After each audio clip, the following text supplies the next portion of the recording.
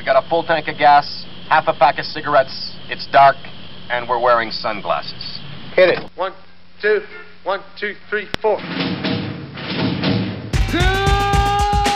morning, Vietnam! Houston, we have a problem. The price is wrong, bitch. I'll be back. Surely you can't be serious. I am serious. And don't call me Shirley. Oh, and this one time, at band camp, I stuck a flute in my pussy. Allow myself to introduce myself. Well, hello again, and welcome to episode 2 of the Entertainment Mashup. It's the podcast that everyone's talking about, including Vince Vaughn. I love where you're coming from. I love the energy. Let's put it back out in the cyber highway. Jon Favreau. I think it's a pretty bleak landscape. At least that's what I've experienced. Keanu Reeves. It's a comedy, it's a tragedy, but it's a look at the world that we live in. And Tara Reid. It was on like Donkey Kong, okay? Okay, Tara. Now let's get this baby off the ground with our review of Superman Returns. I want to know it all, everything. Also, I want to see photos of him everywhere. Hark, hey, welcome back. So you've met the Munchkin? Hello. Fearless reporter Lois Lane is a mommy. But if you ask me, she's still in love with you-know-who. Does he still stand for truth, justice, all that stuff?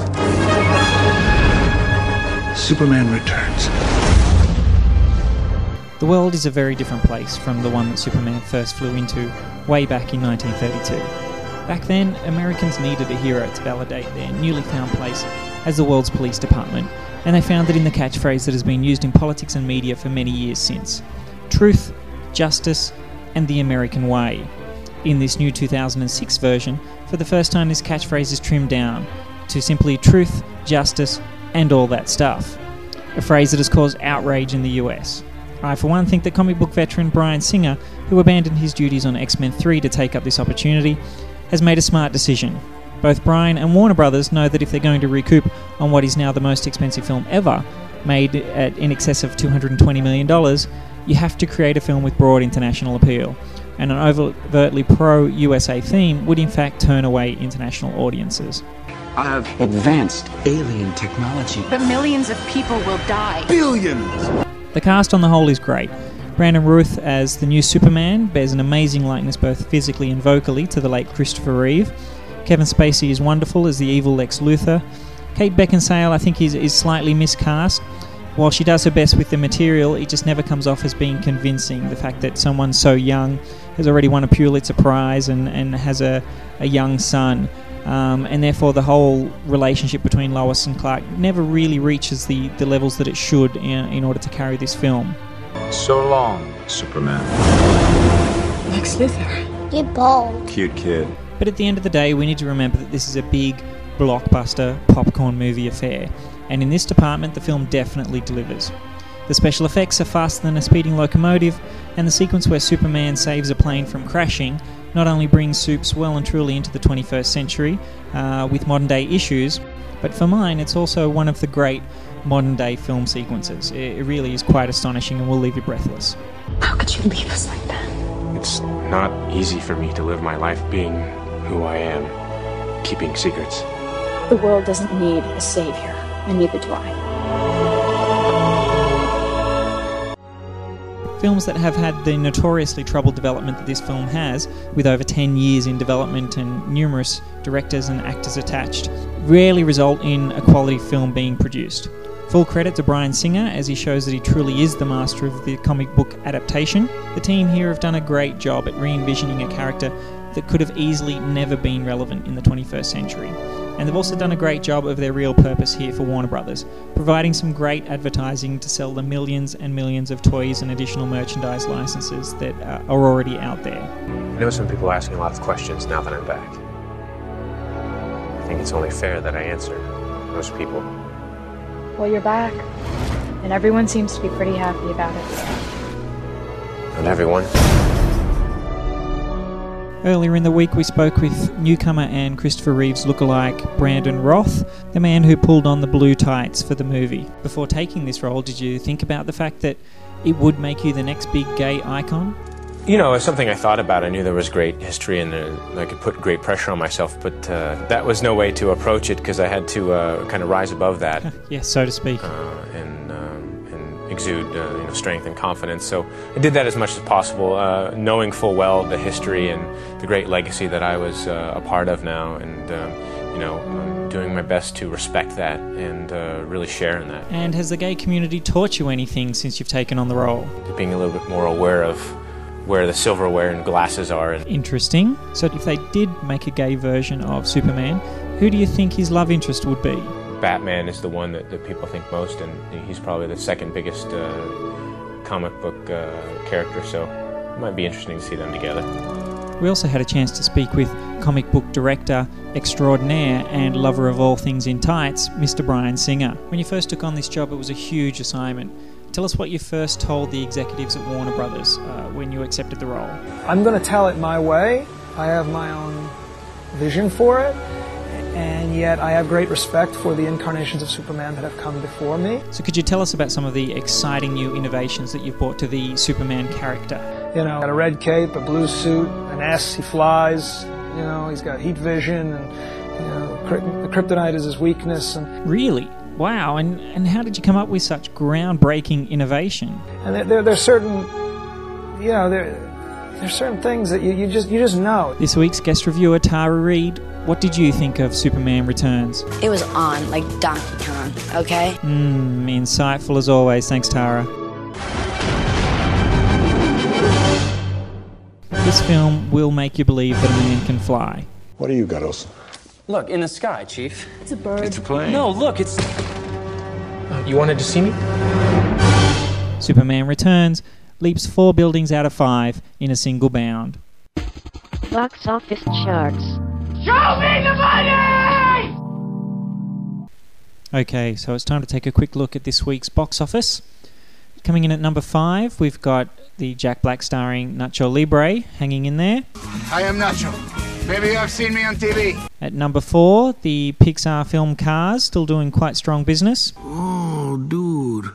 Are you crying? No, I'm happy.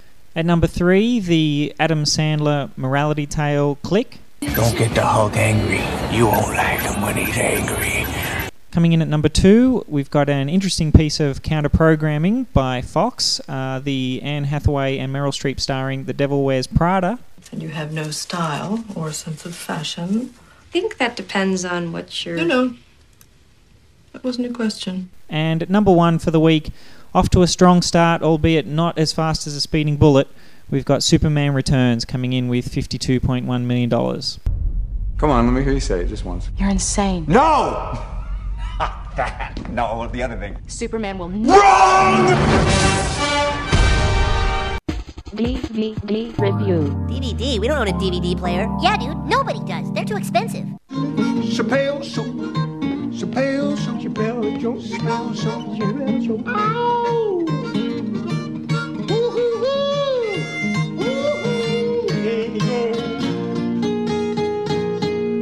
Let's start the show. And so begins one of the most successful programs on the Comedy Central network, Chappelle Show. And today we're reviewing the DVD of Season 2. Chappelle Show, America's #1 source for offensive comedy.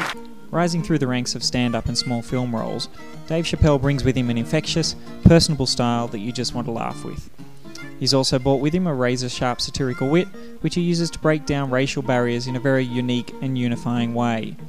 Along with his good friend, co-writer and series director Neil Brennan, they form what is sure to be the smallest writing team working in Hollywood. So what's remarkable then is the quality of their work. The sketches don't always hit, but the vast majority do, and when they really get it right, the results are without doubt some of the finest comedy ever to grace the small screen. Launching with it catchphrases that quickly become a part of the American vernacular. I'm Rick James, bitch. Without doubt, the highlight of the season is the Emmy-nominated episode Charlie Murphy's True Hollywood Stories. Charlie Murphy! In which Eddie Murphy's brother Charlie tells a story about him and soul superstar Rick James that is so absurd there's no way it could ever have been fabricated. And I ended up having to whip his ass, man, because, he would step across the line. Habitually, he's a habitual line stepper. Other highlights of the season include What Would the Internet Be Like If It Was a Real Place? You want to see naked pictures, Holly Berry from Swordfish. Of course I do! A moment with rapper Lil Jon. Lil Jon. Yeah! and performances from musical guests such as Snoop Dogg and Kanye West. None other than Snoop Doggy Dogg. Beside the 13 episodes included in this 3-disc DVD set, you also receive audio commentaries by Dave and Neil for 4 of the episodes, 2 unaired Charlie Murphy stories, the full Rick James interview, Cocaine's a hell of a drug. deleted scenes and bloopers, and extra stand-up from Dave. I had a conversation that upset me where a dude said my show was offensive to black people. Normally that doesn't bother me, but he was white, so it freaked me out. Personally, I think that Dave Chappelle is an immense talent and someone whose star will continue to rise. His unique ability to break down barriers instead of perpetrating racial stereotypes is unique and refreshing. And the man himself, Dave Chappelle, joins us live in the studio now. Oh, turn my motherfucking headphones up! Hey, sorry about that, Dave.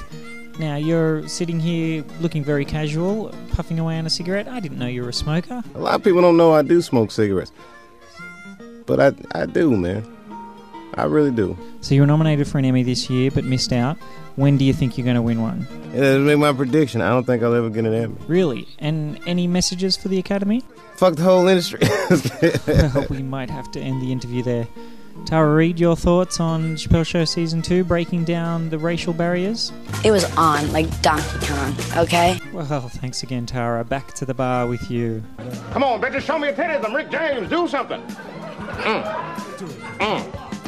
I wish I had more hands so I could give those titties 4 thumbs down. I wish I had more hands so I could give Chappelle Show Season 2 5 thumbs up out of 5.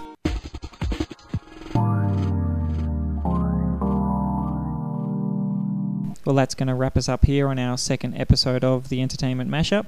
We hope that you laughed, you cried, and most of all learnt something from the show here today. Because if you're like us, you believe that a mashed up world is much better than the real one. The Entertainment Mashup. We came, we saw, we kicked its ass.